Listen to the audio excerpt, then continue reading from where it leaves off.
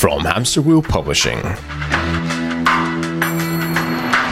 This is Freewheeling, the show that answers your questions about veterinary business and leadership. With me, Dr. Dave Nichol.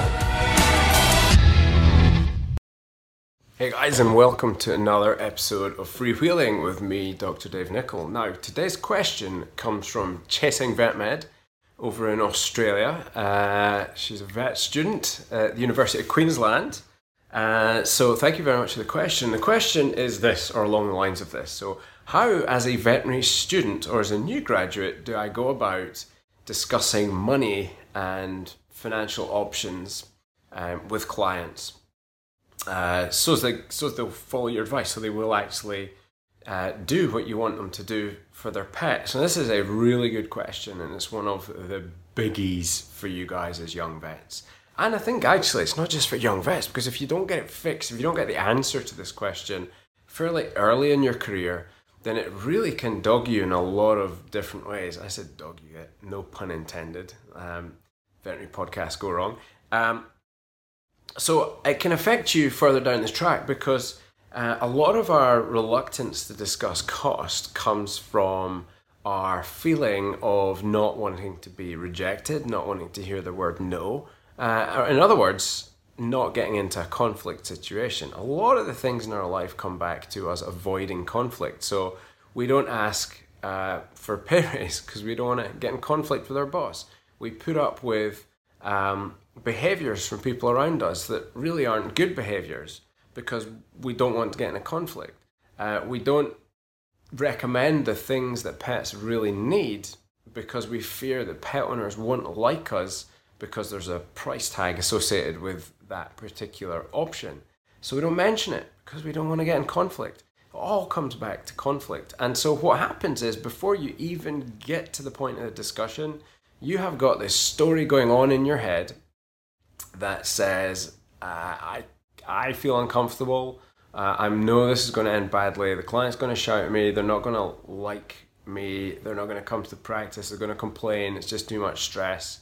So I'm going to make an easier recommendation, which doesn't cost as much. And so that's the path of least resistance you can end up going down if you let the storytelling that clients are always going to say no. All clients are, they're tightwads. They don't want to spend money. If you let that story win, then that's the level of medicine you're going to practice at. And let me guarantee you that will lead to dissatisfaction, because you'll never be working at the level you think, you believe, you should be working at. So how do you do it differently? How do you diffuse that little bit of rogue code, if indeed you have that in your head? And so I have a couple of things. And again, I'm just going to share what worked for me and my pathway in my career. So when I was a student, I took jobs in sales. I took jobs in retail. I took jobs, like real jobs, working in real businesses. So I started to learn that money wasn't a bad thing. It was just it's just a normal part of life. So I would work as a sales assistant in a little retail shop, and I would be selling things to people. I would be working on the reception desk at the veterinary hospital. So I would be getting comfortable with exchanging money and asking for money for services with people. So I don't think it's something that anyone that I was ever completely naturally 100% okay with. Although that said, I did used to fix other kids' skateboards in the village where I grew up and exchange that for money or that for sweeties or candy. So, there was always a little bit more of an entrepreneurial streak in me. And if you are that, then you have to have some comfort level with money. But it was still an uncomfortable conversation. It was still a conversation where I felt like, I have to sometimes force myself to have it. So it's just a matter of practice. And what you start to learn is that when you hold the ground and you ask for a certain amount of money and you don't blink, you don't feel uncomfortable with it, and they don't say no, that actually the story you tell yourself about conflict isn't true. And so you start to build a different story in your own head. I've spoken in previous podcasts about the storytelling and how big an impact the stories we tell ourselves can have on our behaviors and therefore our outcomes. And this is just another classic example. So let me share with you my technique, if you will, for how I communicate with clients such that money is rarely an issue. And so here's the thing. I assume the client came into my exam room to have a problem solved. Otherwise, they wouldn't have been there. So they start with an awareness of a problem, and they start with an intent to want to get it solved. I also start knowing that it is not my job to judge how much money these people have, regardless how they look, how they talk, how they smell, anything.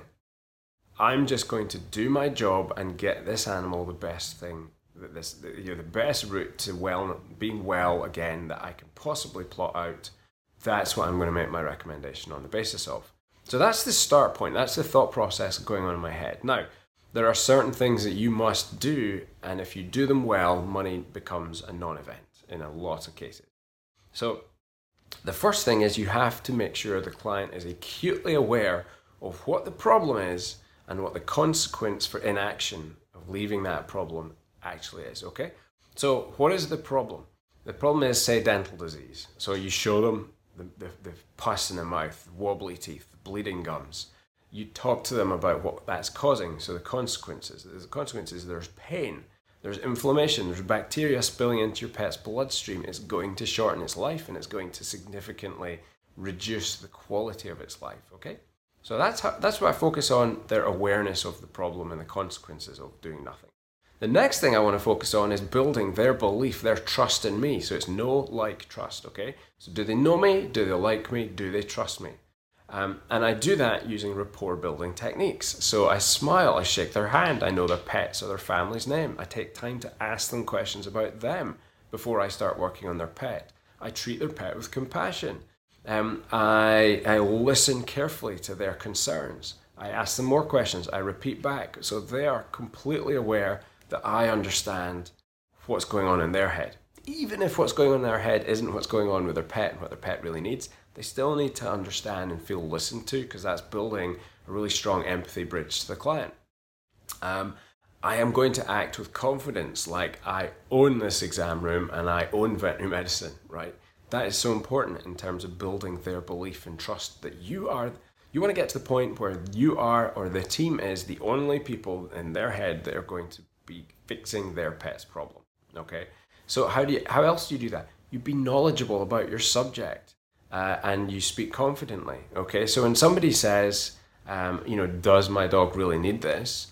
Then I say, listen, I've heard that 1,000,000 times, and I do about 1,000 dentals every year, and every single time pet owners have that question, and almost every single time when they come back for the recheck, they've answered that question themselves, because they see the difference in the before and after. They see the extra energy, the life force, the vitality, the joy that their pet has, and they can compare that to 5 years ago was the last time they often saw their pets behaving, playing certain games, running around quite as freely, having that energy in their day. And so I will share that story with the clients to say, look, it's a great question. That's why we call it the silent killer. But this is my experience over doing 1,000 dentals a year, every year for the last 15 years.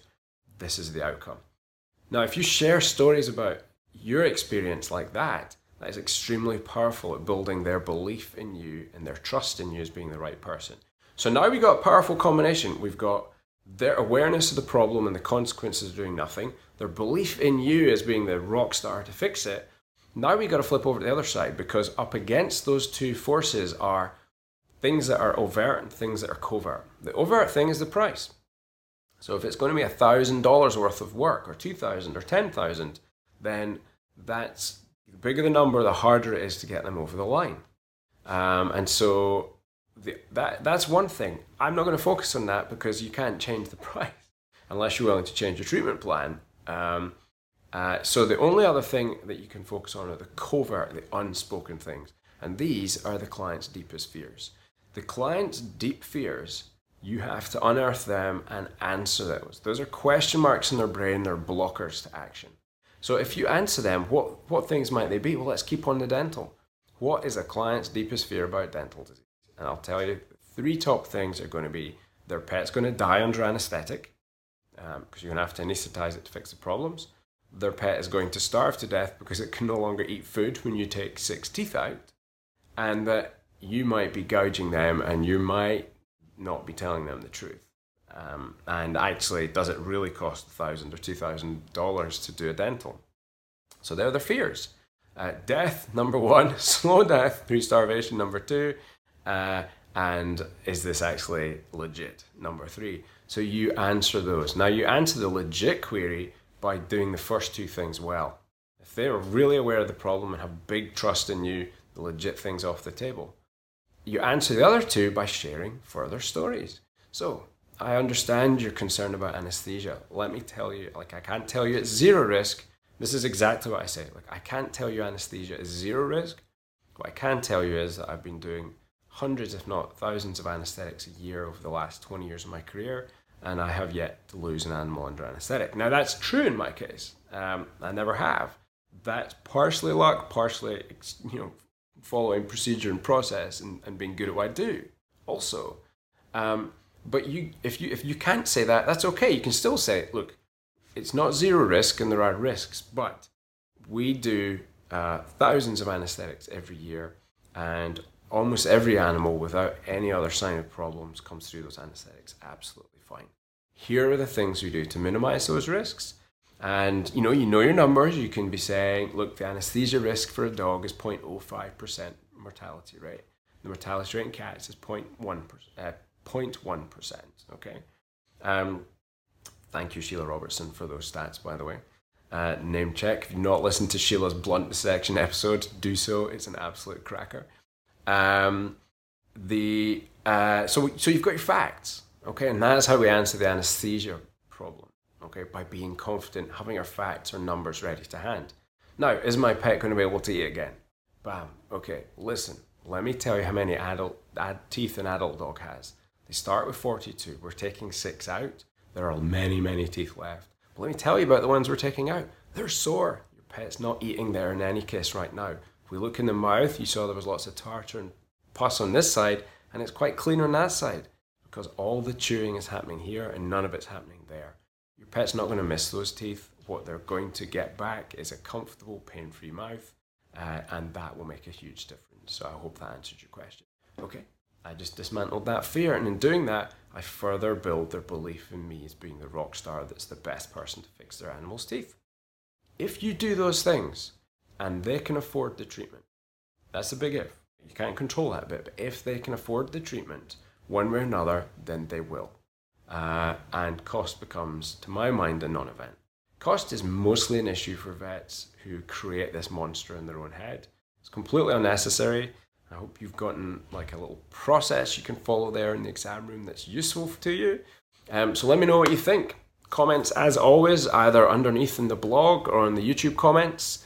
Or you can hit me up on Instagram or Facebook.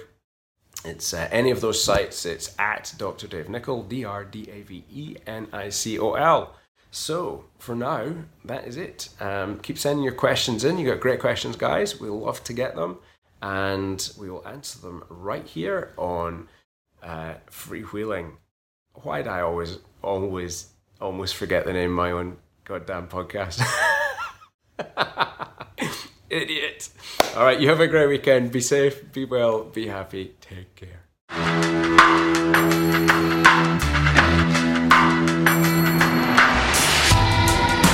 Thank you for listening to that episode of Freewheeling. I hope you enjoyed it. If you did, leave me a rating or review on iTunes. That would be much appreciated. Now, if you want to have your question answered, hit me up on Twitter, Facebook, or Instagram. It's at Dr. Dave Nicol. That's DrDaveNicol. I'll see you in the next episode.